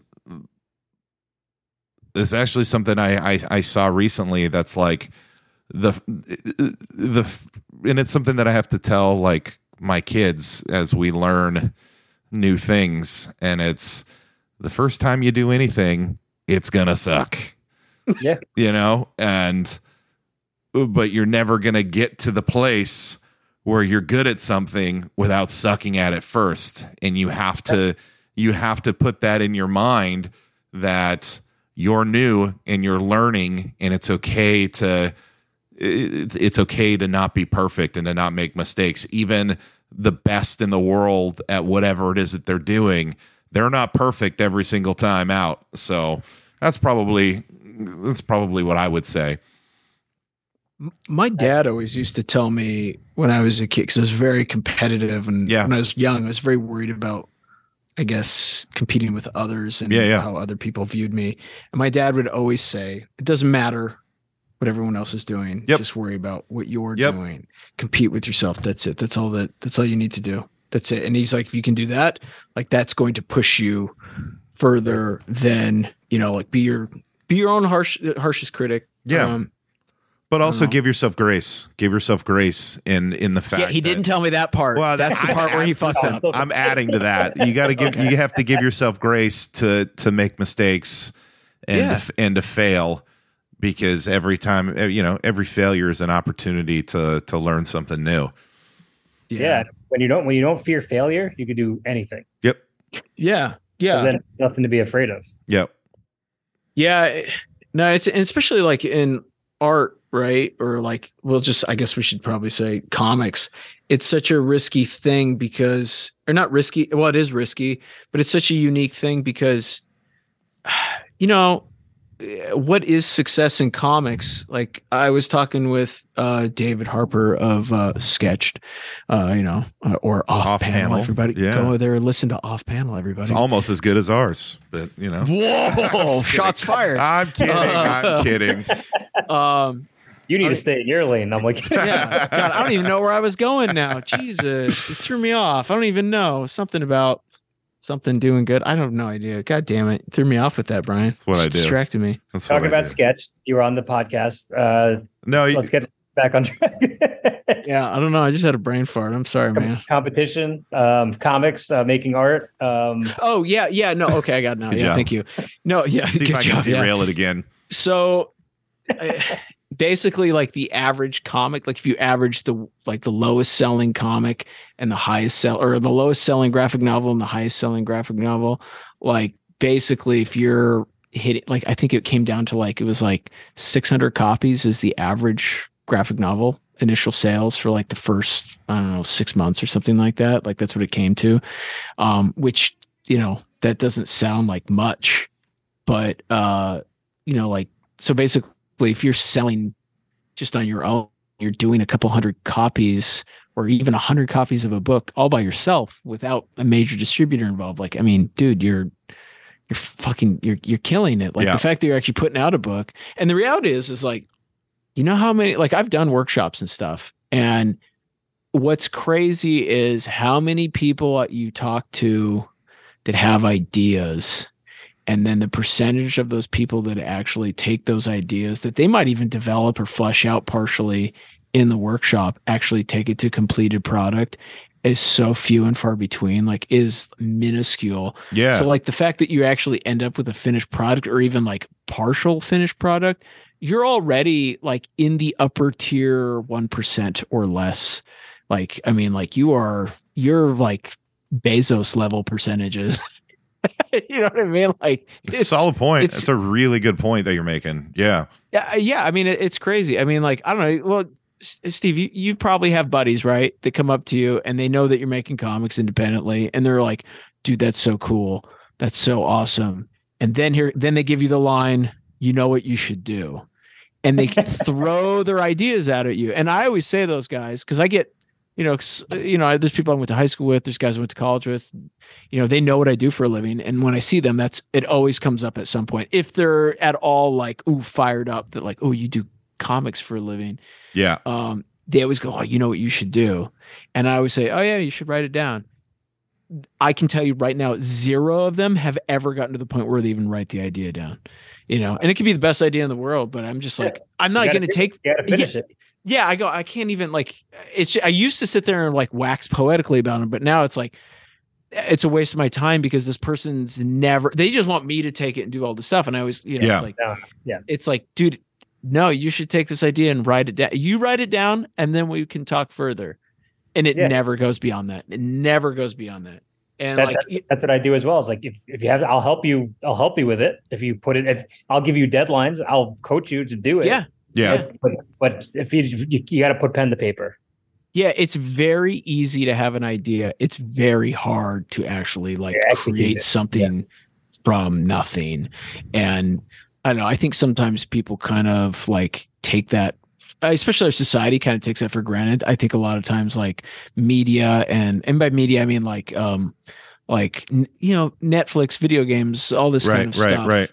Like people just assume it just like pops up. Even comics, they just think it just popped up. Oh, you just made that real quick. No. This is like years and years of people's lives that are dedicated to make this one singular thing. Sometimes it flops, sometimes it's celebrated, and doesn't mean it's good or bad. It just means that like, okay, this got made. Some people will like it. Some people will hate it. I don't know. It's a weird thing. Yeah. I'm really glad that you brought this up because that's such a great conversation, especially for newer people listening into comics and creating anything, whether you're comics or not, or music, whatever that is. I think this is a great conversation about that. And, you got to follow your muse. You got to, it's your life, it's your life experiences and you're putting it up into something that to me is. I would say probably the best thing that I have learned just in the time I've been working is I used to surround myself with a lot of people that I realized later weren't good influences, meaning like they weren't they weren't just positive. They were people like if you had an idea to do something, they would shit on it. Oh yeah. Or if you got like I'd get a gig and they'd be like, yeah, but it's, it's not Marvel. Right. Like, oh, it's cool. It's cool that you got hired over here, but like, does it really pay that much, or does it really do that? And then after a while I realized like, oh, I got to cut these people out because like that bad energy is really rough because I'd get opportunities and I'd be like, this opportunity fucking sucks. Right. I'd already shit on it before I even started the gig. And eventually I got to the point where I just like, I just had to cut all those people out and only surround myself with people that were like, yeah, dude, that's awesome. That's a great idea. That's why he keeps me around. I'm like, fuck yeah, do it. Yeah. I mean, I can come up with the dumbest thing and Brian will be like, dude, you got to do it. Just do it. But I mean, like, I don't know. There was a time like when I first met Bri, I was thinking about maybe leaving the industry. Like I was thinking about maybe transferring over to something else because I don't know. There's a bunch of like political stuff that came out just about individuals operating behind the scenes that were just being really shitty. Mm-hmm. And it's a tough industry. Like people ask you like, oh, do you want to do Marvel or DC? It's like, if the opportunity comes, I'll listen. But like, I love just creating my own stories and figuring it out and marketing it. And like comics are my vacation. I don't know if you guys feel that way too, but like, it's you probably don't. Yeah, maybe not. Maybe not for you. Sometimes it depends. But for me, comics are a vacation. Like it's basically like there's nobody telling me no. There's nobody telling me this is a bad idea. This is a good idea. It's all relying on me. And the artists, of course, do a great job, and they've been great. But everything I've been able to write, it's just like you are responsible for its success, whether it works, whether it doesn't work. It's on you, and that to me is like I love it. It's a challenge. It's something I can play in. Also, there's no preconceived notion of how I should be. Like everybody gets worried about imposter syndrome, and I know a lot of people go through that, even in other mediums and things like that. But I would say this: like, enjoy being an imposter, because you could see something that other people can't see. Mm-hmm. Yeah. Like you can join this thing and be like, I want to do it this way because this hasn't been done before. Yeah. That I think is so powerful. So like, I think there needs to be more imposters out there, more people who are joining comics. It's like, I've never read comics before. I just thought it was cool. Something like that. Yeah. It's interesting because you're making me think again. Like I keep going back to like advice that people gave me, and again, like again, going full circle to my dad. This time it's not falling down. One of the things, one of my last conversations with him is, and it doesn't have to be like emotional or anything. This is just a real conversation that happened. This is good. So my dad was like, real sick. He had lung cancer. It was like 2000. What was it? It had been 2003, beginning of 2004, somewhere right there. Mm-hmm. Anyway, so he's about to he passed away like a month after that. And I was in college, right? He didn't want me to come home because he wanted me to be in college because that was like you're progressing towards something. But the last conversation I ever had with him is he was like, I think he was in this weird. Normally he wasn't like a real. He wasn't a guy that like looked into the past or anything like shoulda, coulda, woulda, but he was definitely aware of his own mortality at this point. And he goes, just do something that you like enjoy.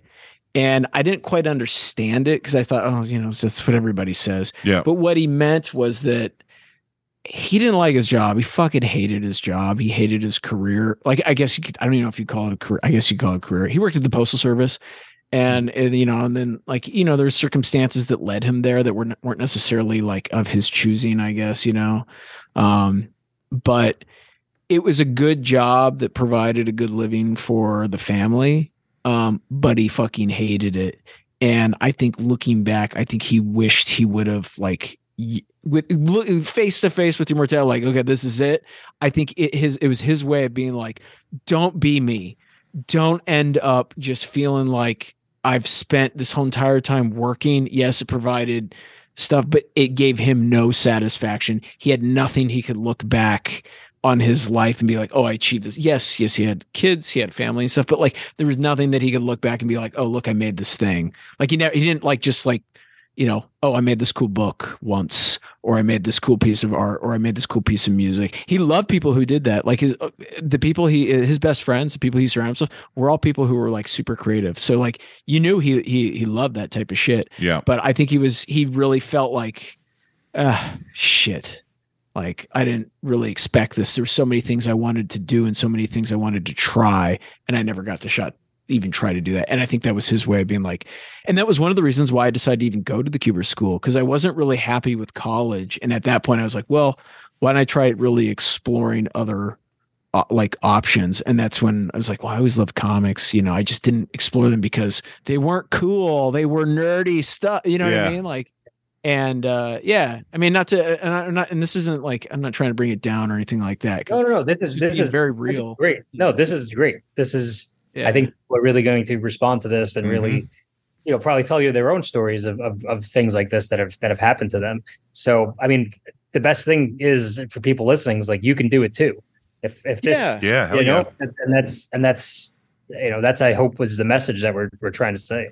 Yeah. And like, and there's different levels you can execute it at. Like, it doesn't mean you have to necessarily like quit your job tomorrow and be like, all right, I'm going to be a musician. I'm going to be a stand-up comedian tomorrow. I'm doing it.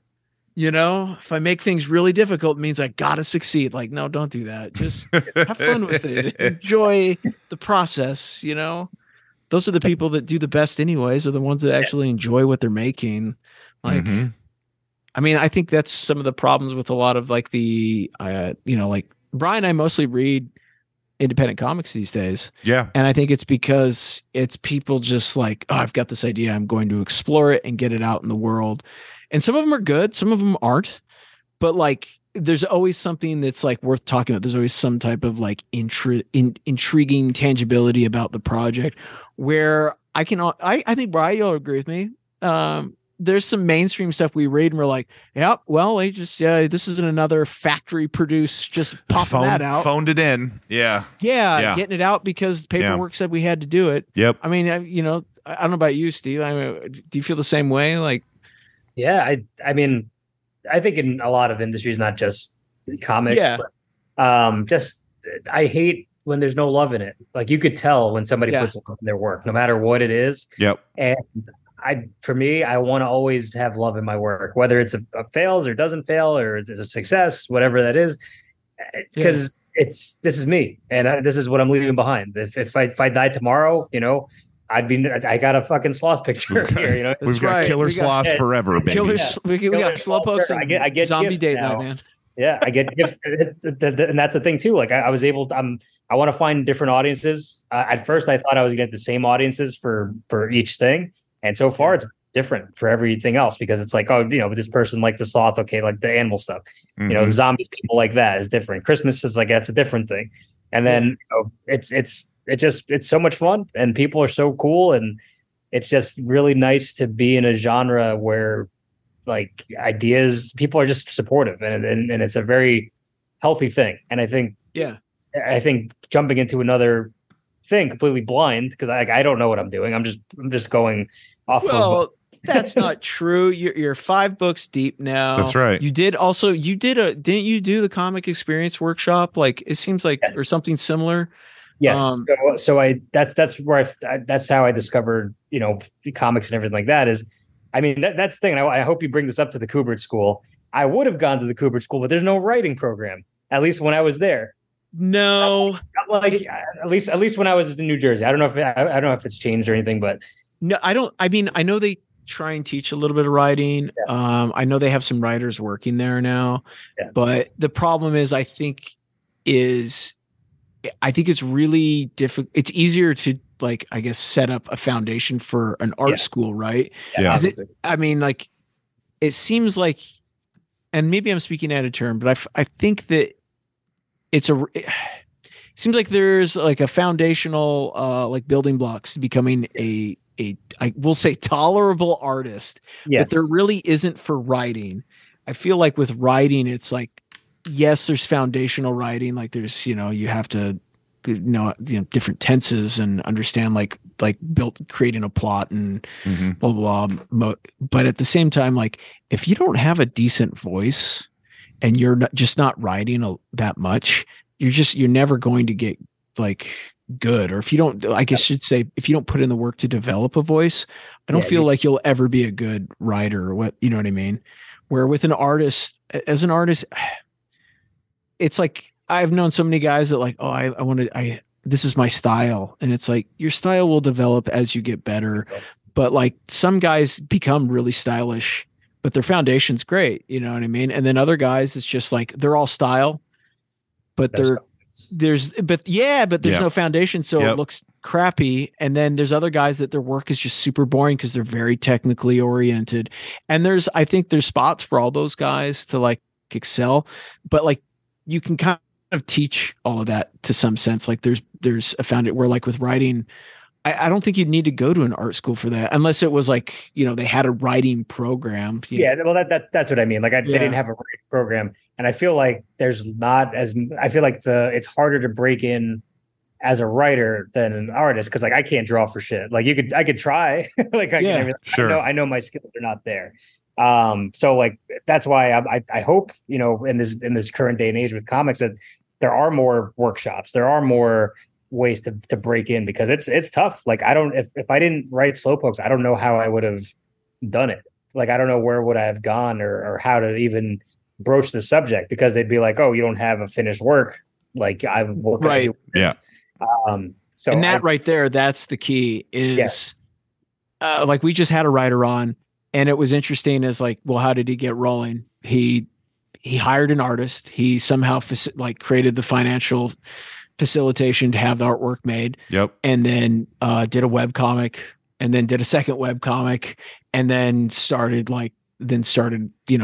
he was smart. He paired up with, I think he had like okay budgets or at least just had good connections to really good artists. Yep. And good art goes a long way. It's a visual element for an visual That's my whole medium. career. Yeah. Yeah. That's my whole comic career.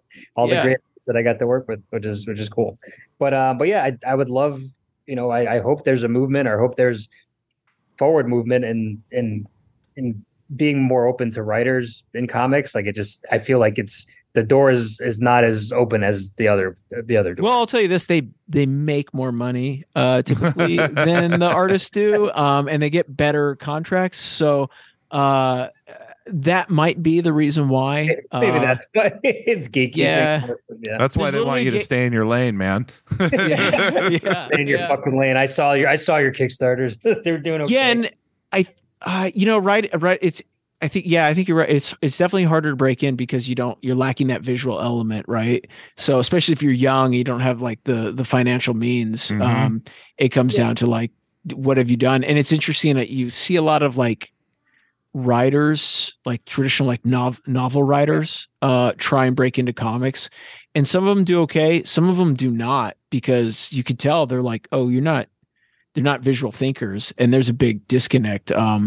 Also, you see a lot of like people who are like screenwriters. Like we just had a screenwriter on the show, and he was talking about how like that's what he wanted to do. He went to LA to be a screenwriter. Yep. And was like, oh shit, this is everybody's going to LA to be a screenwriter. And so he pivoted towards comics and found that it was much more accessible to do like what you're doing. And he's done like a couple independent graphic novels. Yeah. So, yeah. And he's got a new book coming out right now that's being kickstarted. It's no, I'm with you. It's weird. Like breaking in is such a strange thing, but I think you're doing it the right way, man. Like you're doing interesting projects that you want to do that like are catered to your interests, and that, and that's just going to show all of your strengths. You know what I mean? Like, it's not, I mean, cause you're just sticking to the genre that you're supposed to be writing, man. That's right. Stay in my goddamn lane. Stay in your motherfucking lane. I had somebody do that to me once. I had an idea for a book, and there was a well-known writer who I won't say who it is. And he happened to be, I had access to him at the studio I was at the time. And I was like, hey, I was thinking about writing this thing, blah, blah, blah. And he kind of gave me the same thing where he's like, well, writing is really difficult. Basically kind of just gave me the, like, you're too dumb to write. So maybe like you stick to drawing backgrounds for people, that sort of thing. He's like, maybe start small, baby steps. Maybe one day you could like do this, but for now I wouldn't try and do it. And I was like, okay, well, now I have to do it. Yeah. And it ended up getting me gig. Like it ended up giving me a gig over at like IDW and stuff like that. So, it was just kind of one of those where I was like, cause like, yeah, I think they basically at the time, he was just like, you can't write, dummy, like, okay. Yeah. All right. Sure. What are you going to do? I mean, I also think a lot of bad advice comes from trauma, and they're trying to protect you because of their experiences, which is like, because they went through that. It's like, oh, I got hurt doing this, so I'm going to try to, I think it comes from hopefully, some people, not everybody, but I think it comes from there. I think it also comes from, like ego. Yeah. Arrogance. There's a lot of ego that like people go like, I don't know how many times in this industry, and I guess I'm starting to sound like I can get down on the industry a bit, but there's a reality where like people be like, no, man, like this is really hard. Cause I've asked people who are like, hey, hey, can you show me how you structure your Kickstarter? I'm kind of interested in doing that. It's like, dude, doing a Kickstarter is not easy. I've done 3 successful ones. Anybody who asks, I fucking hate that. I will help anybody who asks. But like the reality is David Walker was on last time he was on the show. He said he's like, comic industry is like the NBA. There's only like 2,000 spots really of like working like there's more players in the NBA than there are who do comics professionally. Yeah, it's kind of crazy. Exactly. And everyone and all those people are the reality is a lot of them are really worried about the next gen. Like they say they're not, but I guarantee you they are. You can always tell who's not because you have individuals like Steve. Shout out to Steve Lieber. He's one of probably the biggest ambassador of new talent in the industry. He's probably responsible for more people's career than shit at this point. I'd put him up against the Kubert School. Like he has facilitated so many people including myself. Like I probably wouldn't be in the industry if it weren't for him. Just because like I didn't know where to go. No one would give me advice. And it's not like he was the only pro I was asking. He's just the only pro that was like, yeah, sure. Yeah, well, yeah, do this. Email this guy, talk to this guy. Oh, I set up a meeting. Here's this email, you know. And the reality is like it's a very feast or famine industry. And so especially mainstream. And so people, man, once they got their meal, man, they don't want to share. They don't want to, because like if you come in, you're the fresh new face, you could be taking that meal ticket out of their hand, and which is understandable. But I also think that like that's kind of bullshit. Yeah, I mean that's why Joe Rogan won't have us on his show because he's worried that we're gonna overtake it. You know what, right? You can go on Rogan's. No, I'm good. You go on Rogan's for us. I'll stay here. I'm good. What would you guys even talk about? I don't know. You'd just be like, oh, yeah, man, I'm a huge fan of comic book podcasts. I listen to all types of them. Yeah. Name one. Yeah. And what if he did? What if he named all of them? Then I'd be like, all right, well, fair enough. Yeah, that's fair. Your facility is very nice. Yeah. I just want to go check out his his studio that's got like the archery range and fucking all that sauna and all that shit in it, man. I don't actually want to go on the podcast. I just want to go see his shit. Yeah. No, I think it's great though what you're doing, man. And I'm glad that you're not getting discouraged from. There's a lot of, the reality is like a lot of the people working in this, you got some great people that are working in the industry, but you've also got just some fucking nerds, guys that were called people that were, I'm serious. A lot of dweebs, which is funny because that's why I like doing it independently, because if I ever do make it to any of those things, I'm not afraid to tell somebody to go fuck themselves. I'm not at all. And like, when I say nerds, I don't mean like, we're all nerds, right? Yeah. No. People who are they're the gatekeeper people, the people who are more just like I don't want to give people a chance. I don't want diversity, that type of stuff. Yeah, they're insecure adults. They're people that they got picked on as a kid. Yep. Or they got made fun of, or they got told no so many times. I cannot wait, because in my real life, not so much anymore. But I've been told that I'm mean and that I've bully-like tendencies. But I would really only the people who deserve it. That's how I. Okay. Fair enough. People like if you're nice and you're kind, like whatever. But if you're somebody who needs to be knocked down a few pegs for the right reasons, like yes, I will definitely. Yeah, I mean, I've had people come to me like saying, not that I'm like the greatest of all time. I mean, I am, but come up to me and like ask me, they want to do a podcast and like what kind of stuff they should get and how they should do it. And I've never been one to be like, oh, yeah, you stay in your fucking lane. Like this is my arena. This is my arena. This is my kingdom. Yeah, this is my kingdom. I'm always very like, yeah, hey, understand that the first 15 episodes of what you do is going to be hot garbage because it's going to take a while for you to find your voice. Don't start by buying like all of the most expensive stuff. Start small.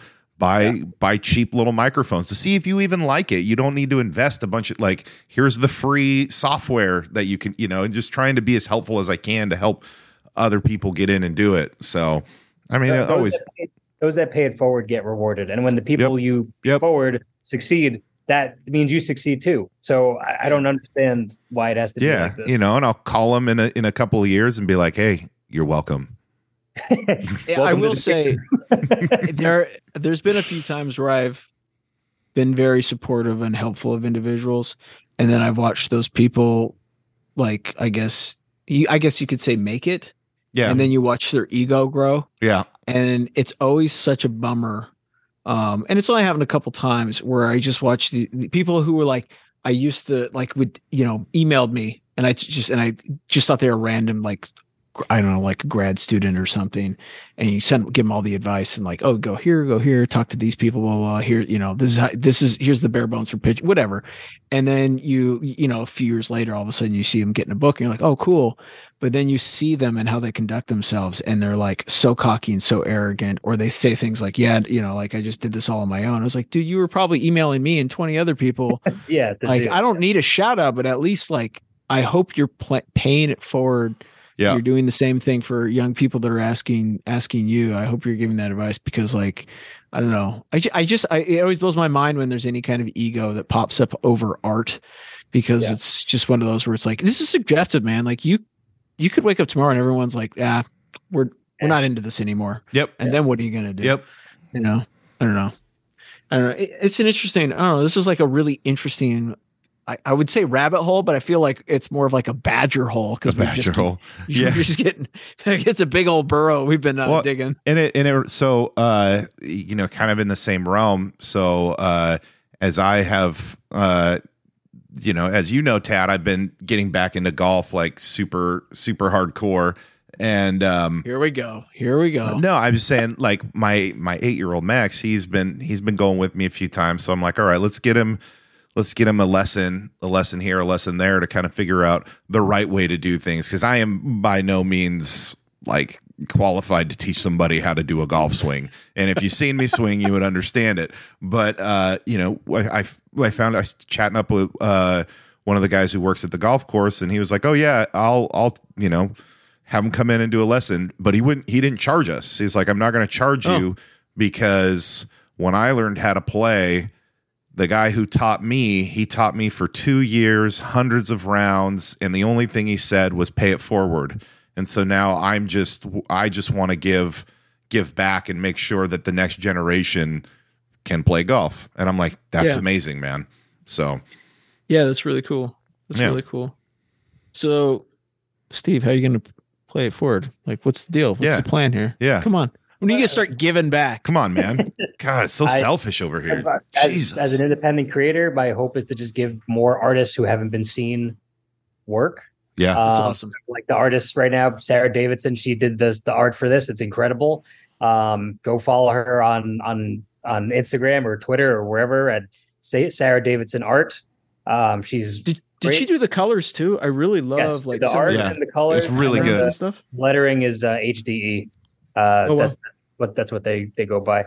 Okay. But yeah, just my hope is to just give people work, people that haven't been utilized correctly, work.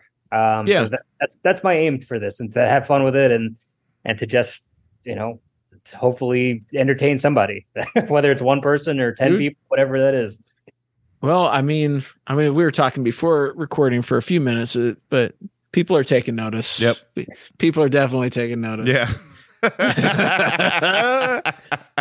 We can't get into that though. No. I mean, we've asked you this question, I feel, a couple of times, but it's been a while. Brian, you know what to do. Yeah. So let's see. I'm trying to. Thank you. I was just saying. Wanted to say it. I know. I still need to create a little soundbite for it, but I just. Oh yeah. I haven't done it. We've been doing this for how long, and I still haven't done it. Wow. Terrible. See, all that advice I was talking about there, folks. Yeah. Yeah. Well, you gotta, you gotta do it. Don't be lazy. Okay. Wow. Okay. I know. Wow. Anyways, even though this wouldn't exist without you. That's right. So. That what credit laziness.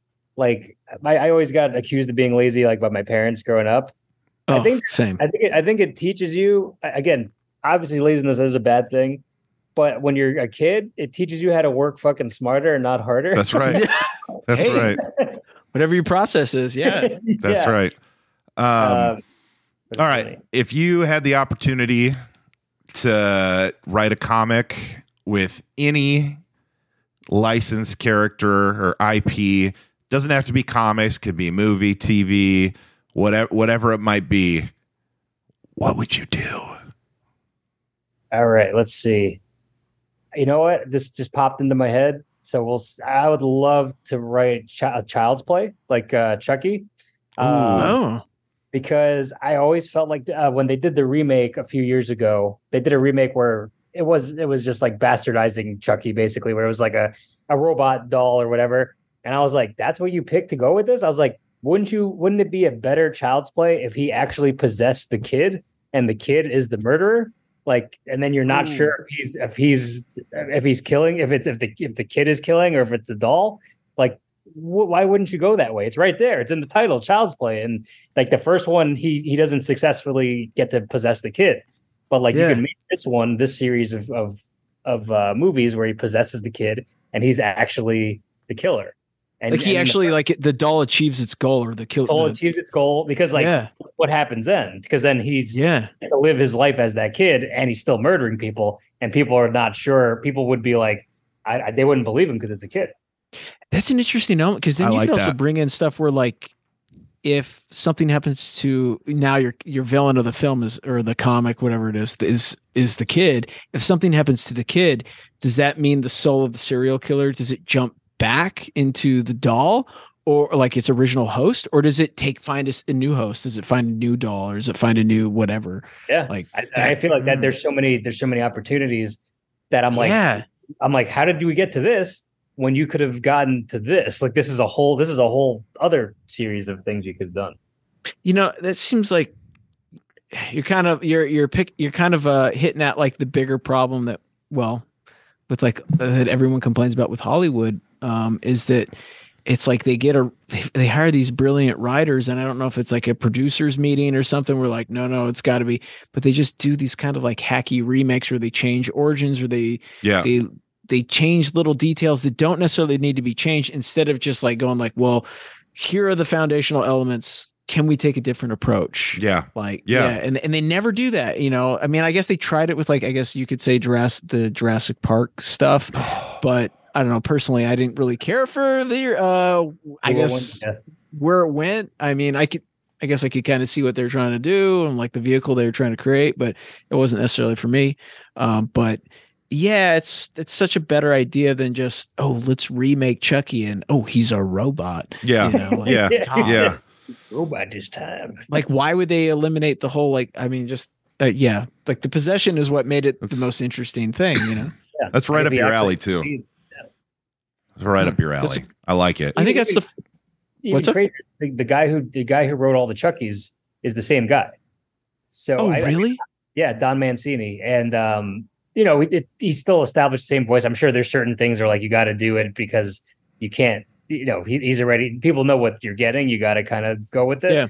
But I'm like, why not? Like, why not try this? Yeah, I like it. Yeah, and it just seems like it creates more avenues for you to explore with the character. Yes, it can be a reboot, but it doesn't necessarily have to be. It could even be, a sequel. Whatever. It can be its own thing of something that's familiar, but it's just a fresh take on, a pre-existing. I guess kind of like what you were saying, Brian, about the Turtles. Like everything they did, like I guess like on the surface was like awesome and new, but then in terms of like the actual plot, you're like, why did you make those changes? They didn't need to be. Yep. Exactly. It's interesting. Yeah. It's very interesting. Yeah. I like it. Yeah. I like it. All right. So, what, I mean, I feel like we've covered a lot of bases here. Yeah. I do want to say, like, because I know that you're a guy that's always, you're talking about what you're doing now, but I know you're like 10 steps ahead.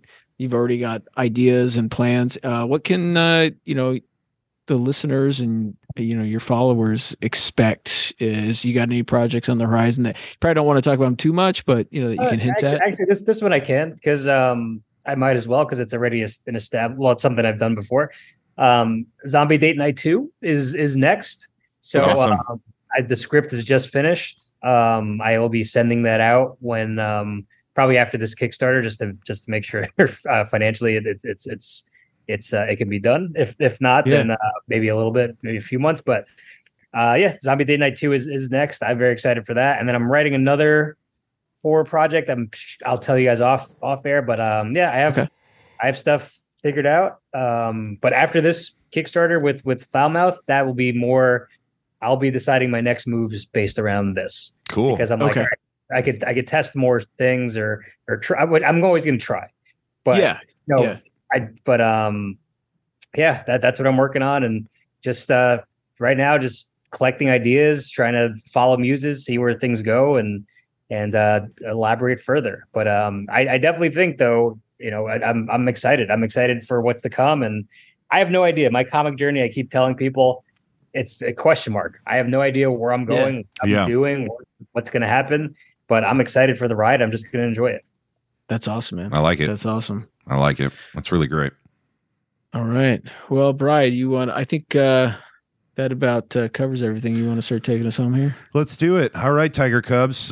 Once again, thank you for listening. If you have any inspiring comic stories or stories of encouragement, anything along the lines of what we've been talking about today, and want to share that with us, hit us up, bluetigerrevenge@substack.com, and give us a shout. Let us know what's going on, what's happening. And speaking of Substack, the home of Blue Tiger Revenge is bluetigerrevenge.substack.com, where you can find every episode of the show, every page of Operation Blue. You can subscribe for free to any time one of those new things happens. You just get a nice little inbox, nice little. I just lost my train of thought. Notification in your inbox showing that something new from us is out. So do that. Give us a share. Find us on social media at Blue Tiger Revenge on Instagram is probably our best one. It's really the only one that we use. So check that one out. And then finally, Steve Urena, man, thanks so much for coming on. Give the Tiger Cubs that hot fresh tiger milk on your new Kickstarter that's out right now. All right, everybody. If you want a demon-possessed superhero who gets her powers from cursing, then get the fuck back to Kickstarter and fucking back Foul Mouth. I love it. So Foul Mouth, it's out on Kickstarter right now. Go check it out. We'll have a link in the show notes. Thanks for coming on, man. Thank you for having me. Thank you, everybody, for listening. And again, I'll be positive and pay it forward. I love that. All right. That's all I have, Tad. Do you have anything else? You know what? I do, but I'm just all out of tiger milk today. I'm exhausted. I gotta go. I gotta get out of here. All right. Well, if that's the case, what time is it? Hit the music.